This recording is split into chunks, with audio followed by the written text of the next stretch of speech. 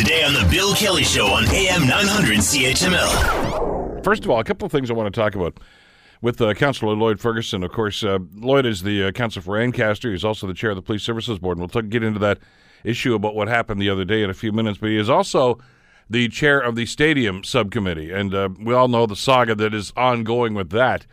The cost of repairing the new Tim Horton Field continues to rise. They got another update yesterday.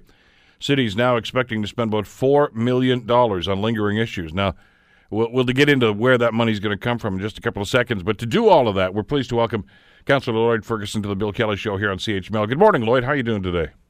I'm fine, Bill. Got rid of the cold, and I apologize. I'm still in the car because the 403 is congested, so I hope you can hear me fine. One accident, and, everybody's 45 minutes late. That's just the way it is on that highway, I guess, in the daytime. Yep.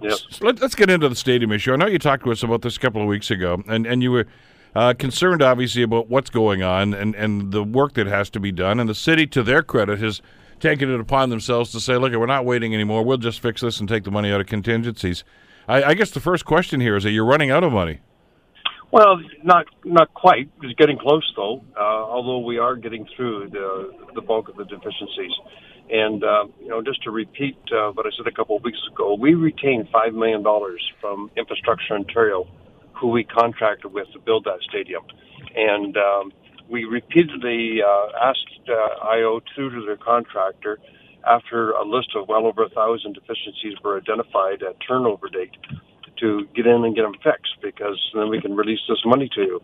And they did fix a number of them, but they eventually walked away from it. And our contract with IO does give us a trigger date of when after we take possession of the stadium, how long we have to wait for deficiencies to clean up. And that got passed. And unfortunately, our staff are stuck with all this now, but they're doing a very admirable job to try to get through them. They fixed most of them now. And this latest one is the public will never see it. It's leaks around drains, and we have to tender it out because we've got to make sure we got the best price to move ahead with these repairs.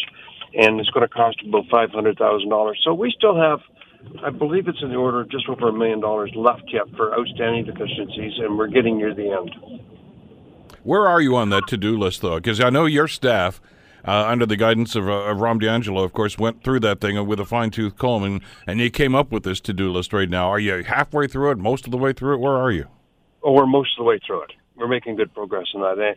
The problem now is that everybody's suing each other, and which happens on these big mega projects occasionally. But when everybody starts suing each other, everybody runs away, and so we're stuck with doing this ourselves because we have a duty to the users and to the public to make sure that stadium is finished.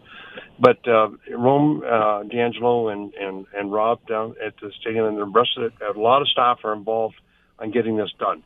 And we saw the indoor TV sets being put in the concourse, couldn't take the weather, and they blew up. We saw things like speakers using indoor brackets rather than outdoor brackets where the speakers start to gallop in the wind and breaks off.